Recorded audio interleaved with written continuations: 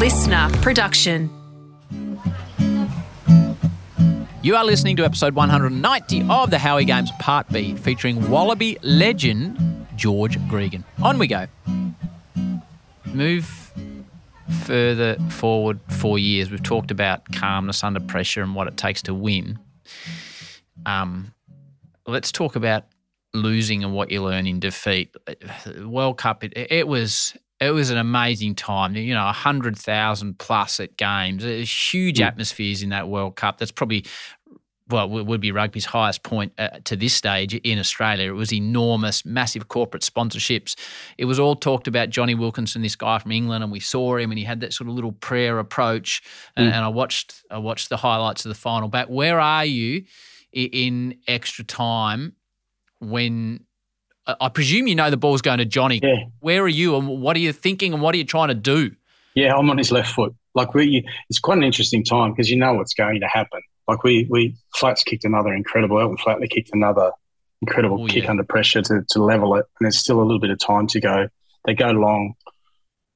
We catch. I clear to Roggo. He clears to just near the 40-metre mark. You'd like to have got it a little bit further. I'd like to probably throw in a slightly better pass as well, all those little things. But we're sort of near the halfway, which is greasy conditions. We know we have to defend, trust our defence, but you can't go too hard. That's where you've got to be very patient. So you know they're setting up for the field goal. And Johnny had a few cracks during the game and was unsuccessful. And so I'm on his left boot. We're all calling it. You get on his right, you get on his left, let's pincer him, all that kind of stuff. Then we go, and he just goes straight to his right boot. We actually didn't really think he's going to hit his right boot because he hadn't hit on his right boot in that test match. So I was going at his left, and then he's on his other side, and he knocks it over. Australia come back. Here it is for Johnny. Has he done it? He sure has. Heartbreaker for the Wallabies.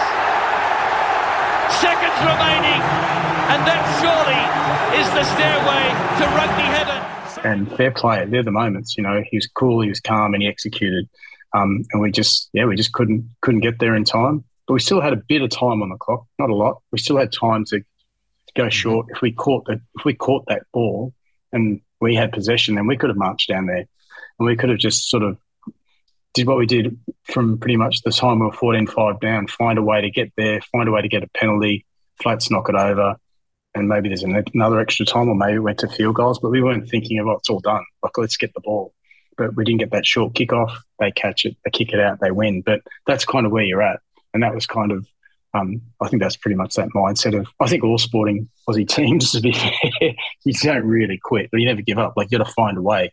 And so that was kind of what it was until, I think, was it Caddy? I think Mike Cat kicked it out. Time almost up, seconds remaining. The player of the tournament, Johnny Wilkinson, has snatched it away from the Wallabies. Is this it? And England has joined Sir Alf Ramsey's Immortals of 1966. A dramatic, heart-stopping victory for England in extra time. And it was Johnny, 2017, the drop goal to sink the defending champions. 2017, and England a deserved winner. But what an epic battle! It went absolutely. And that was the end of it. But we put everything into it.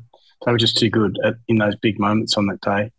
When the hooter goes and the game is done, and you're giving your all, is that enough, or is it devastation? Grant Hackett came on this podcast once, Georgie, and he talked about anything that wasn't a gold medal for him he found disgusting, that was the adjective he used. I found an extraordinary adjective. What was losing, without putting too fine a point on it, I know it was a long time ago, 20 years ago, but what was losing on your home soil with a late heartbreaker like?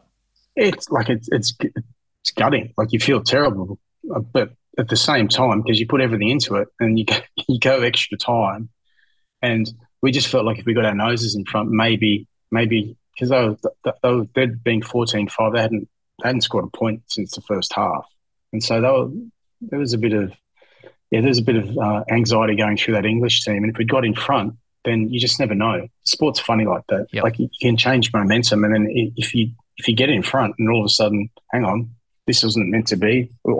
What's going on here? Like it's just a natural way to react. So we just felt we wanted to get in front, but we didn't. We just chased. We hung in.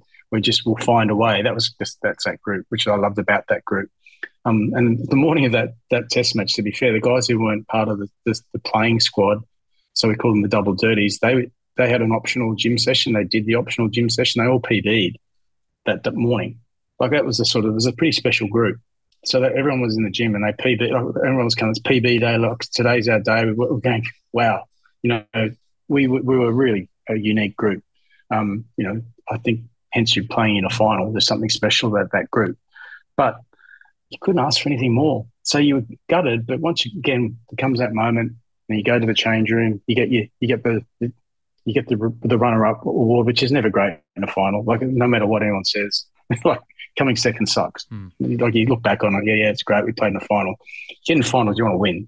You don't win them all, but that's your mentality. But you accept that they were too good on the day. You go back into the change room, you just say, guys, and when I say the guys, it's everyone, not just the playing group, it's the coaches, it's everyone, video analysts, like just the whole group. And John Howard at that stage, and fair play to him, he was a great prime minister in terms of he'd always support us, win, lose or draw. He came to the change room, he just said, you know what, everyone grab a drink, grab a beer, let's toast our effort in the Rugby World Cup 23. Close, no cigar, but you know what? So proud. What can you do? You left it all out there. We just came up short. So let's look after each other. Really good at that. Stay close, and we'll have some time to celebrate what's been a great World Cup, and it was. And we sort of did that. We went back to the hotel. I think Brian Brown, a good friend of ours, Sam Neal and Brian Brown used to come to those types of games. So they came. We invited them into a sort of family affair, and Brownie gave a speech about stop being so miserable. It's like a funeral. Our bloody Wallabies, you were fantastic. I'm being very G-rated for Brian Brown. And it was great. It set the tone. And I remember family, friends, Steve Rogers, or the late Steve Rogers, Matty Rogers, old man was there. We had a great time. And we just celebrated, wow, that's sport. And they're the moments that you do remember as well. But unfortunately, that's the nature of a final. We would have been the first team to go back-to-back, so we were fully aware of chasing history. Like the All Blacks did it 2011, 2015, but we were trying to do that in 2003, and we knew how big that was. So, no, the effort was amazing. Just a little bit short, mate. What can you do? That is sport, and that's what you learn. I think sport's great for that. You absorb that, you learn from it, and the effort is what puts you in a position to get there in the first place, so you never lose sight of that as well. The year prior to that, the Bledisloe 2002, Matt Burke kicks a penalty after the hooter to win it. Amazing scenes. He's done it. The hooter's gone. The Bledisloe Cup remains on Australian soil, and Matthew Burke is the hero. You're in charge of the whole operation. If I said to you, as you're walking off the pitch, George, that was bloody fantastic. I've jumped in the old Back to the Future time machine. In 2023, we won't have achieved this again. In that, what is it? How long is that? 21 years. Like, you would not have believed me. You would have just said, you're kidding yourself. Yeah. So what's happened? Yeah. Well, the All Blacks, New Zealand have got really good at enjoying those pressure moments, I must admit. Prior to that, I don't think they were great at it. Okay. And we knew that. And they're always the world's best team in terms of performing, but they were they're a bit flaky under the gun, and you just had to hang with them. And when I say flaky, like it's not, and I'll probably get abused by all the Kiwi supporters, but the facts were in that period when we played, when we had success, we won more than we lost those narrow games for that reason. They're the best front runners, I think, in the world. Like, if you better be ready to dance with the All Blacks at the beginning of a game with intensity, speed, skill. If not, they'll blow you off the park. And they're relentless. They're ruthless in terms of just putting teams away. But if you're in the arm wrestle and you're in a really tough contest and it's going to go down to the wire, then we were good. That group was very good, and we looked forward to those moments. And I've heard Steve Hansen and other groups from the All Blacks in New Zealand set up, and Richie McCaw, they spoke about it's a privilege and they run towards it. And that mentality, you hear that a lot these days, was very much our mindset with that group. We'd like to win. We'd like to have won more test matches by bigger margins. But when it became tight and it became, okay, we're going down the last quarter, we're going down the stretch, it's all about executing in these big moments. Let's find a way. We really enjoyed those. We prepared for them and we look forward to it, and we sort of ran towards that. And then I think when you get in a winning habit of winning close matches, you know what I mean? Like, look at the Aussie cricketers now. They've won they potentially could have lost these first two. Absolutely. But they've found a way to win. You know what I mean? There's something about that. That's what makes teams great, and there's people in that team which really look forward to those moments. We had a lot of those players, and I think the All Blacks have really developed that. And they spoke about the elephant in the room. Richie McCaw's spoken about it. I've heard others speak about it. And then they went on a run. Like during that period when Richie, not when he first took over as captain, because they did the same thing. They got beaten by France in 2007 when we got beaten by England in Marseille. We had a bloody good team, as did they. But you didn't turn up on the day, and you're on the next flight home. And so it hits you pretty hard in a World Cup. So you've really got to be prepared with that mentality and mindset when those games turn around. And they've just became really good from that moment. They win 2011 by the narrowest of margins. France could have, should have, but they didn't. So they win by a point at Eden Park. It's a sense of relief. I think Richie was on 1 foot. And then they go on a run. They go on and they're winning at 90+% for like forever till 2015. They were an incredible team. And they won those close moments. They'd come from behind. They'd find a way to win. And for us, we just lost our ability to win those tight matches. And I think we've had plenty of opportunities over the years to win them. Like there's been plenty of Bledisloes, which were the decider.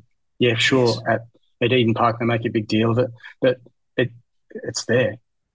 Someone's going to do it. I was hoping it was going to be me when I was playing. That's a long time ago now. And it will happen. This group will have, someone's going to have to take that step, and you need to take that step from the group. When I talk about the group with the Wallabies, we took the step in 1998. We got beaten badly in 96, 97, 95 by that All Black team. And we'd had kind of enough. And then 98 came around. We won one. Then we beat them in Christchurch. Then we beat them again in Sydney, coming back having off the defeat against South Africa in Johannesburg. And we beat them 3-0. And it was kind of, hang on, we've turned the corner. And I think you need to do, and that group, it's funny that the muscle memory and those moments, they stay and they linger with that group. And then you look forward to those next times that you play and you don't have this hang up, or have we done it, have we not? You've got that experience, that winning experience. And it's very, very important. It's hard, but it's very, very important. And once you've done it, you can continue to do it. And I think you see that across all sport. Back to George in a tick. To be fair, I haven't done rugby justice in the podcast to date. It has been underrepresented in the back catalogue, which many passionate rugby fans have quite rightly let me know about. Fair enough. But one of our extremely popular episodes was dual international Matt Rogers back in episode 166. A league and union star, Matt has got quite the story to tell. I think you wrote in your book your dad negotiated a contract for you for, was it $350,000 a year? 250 grand. I was on a week, like 2 weeks earlier. I was on 40 grand. Wow. And did a deal. I negotiated a deal myself, which I was 18 years old, and I got pulled into a room with News Limited boss Ken Cowley and our football manager on my own. At 18. At 18.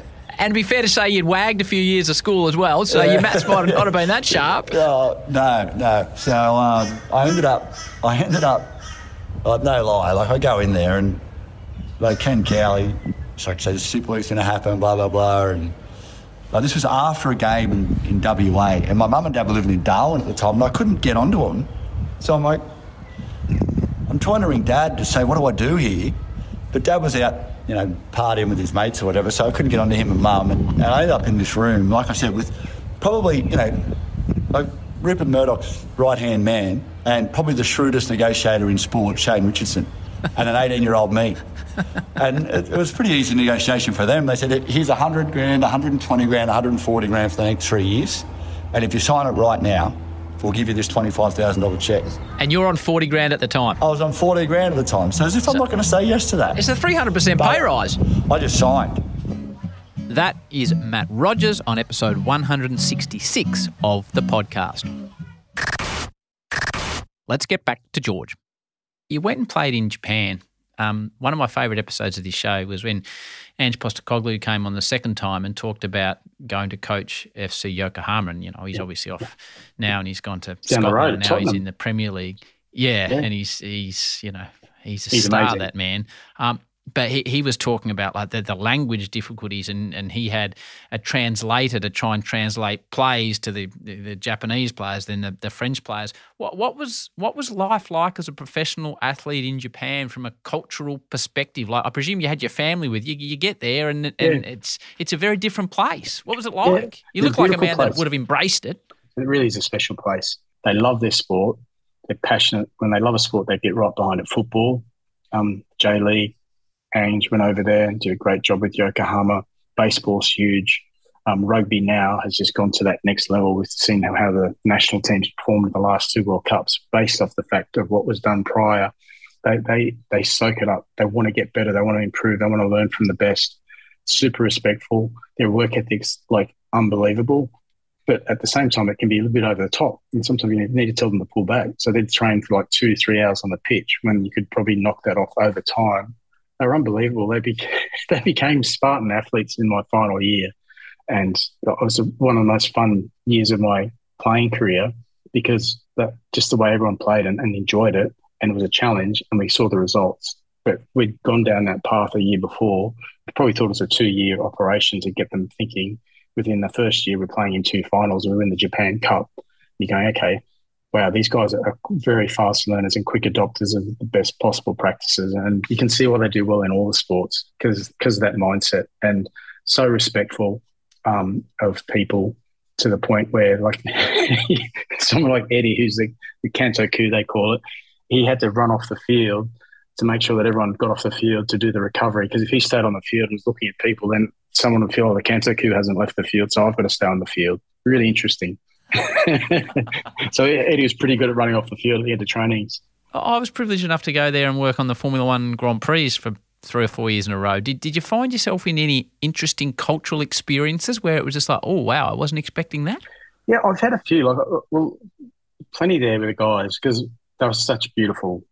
They're just beautiful people. So, and I'm being biased. The Suntory guys are really special. It's a good, great place, great company to work for, and obviously play rugby for. Beers are good. They do nice whiskey. Have a regret. I probably should have bought Yamazaki whiskey and stored that like back in the day before the world got a taste of it because it's amazing. But the guys, like I'd go out with them socially and I'd ask them not to speak English. I wanted them to speak Japanese, and we'd do lessons twice a week.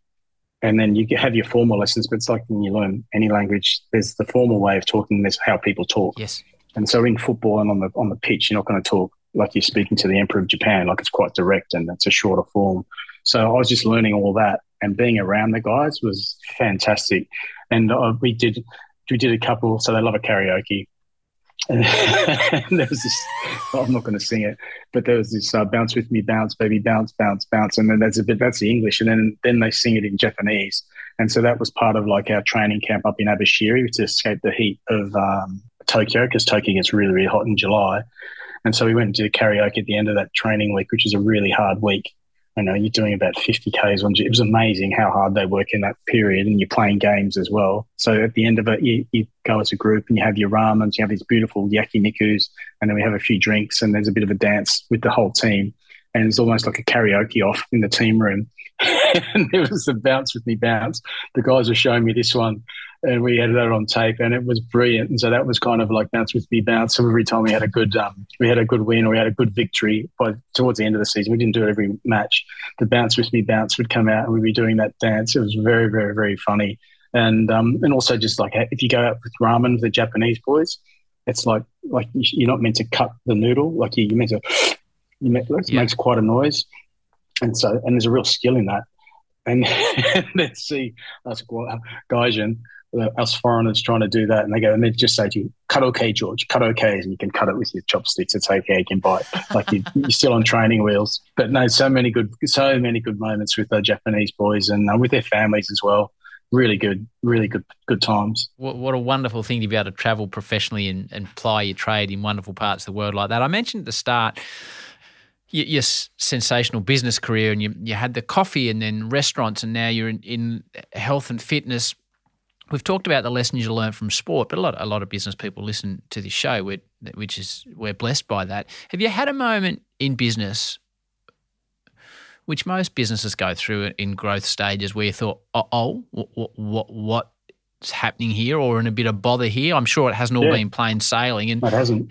Give me an example of that and what you've done in a situation like that, because you've been very, very successful in a variety of businesses. Yeah, we have, but also learned some lessons along the way. So I think from the transition of sport and business, I think you got to have that adjustment. You got to have key fundamentals, sound fundamentals. I think the cash flow is very, very important in all businesses. Without that, it's really hard to move forward. And then that helps you make good decisions. I think, and part of making good decisions is that make a decision. Otherwise, it's not always going to be, don't wait for the perfect time. Get the information that you need, have people around you who you trust, and let's make a conscious decision. That's what we'll live by that. And we have to make some adjustments along the way we can. But yeah, if you're indecisive, you freeze. It can really hurt you. So I think there's some of the key learnings. And it's like a good team, just need good people, understand their role, doing their job, being able to communicate really well is very, very critical too. It sounds all simple. It's all the simple stuff, but I think that really matters. And then people are comfortable. People can go about doing their job. So that's advice in a business sense. We always finish this podcast, George, in the same way, about the young people that are listening.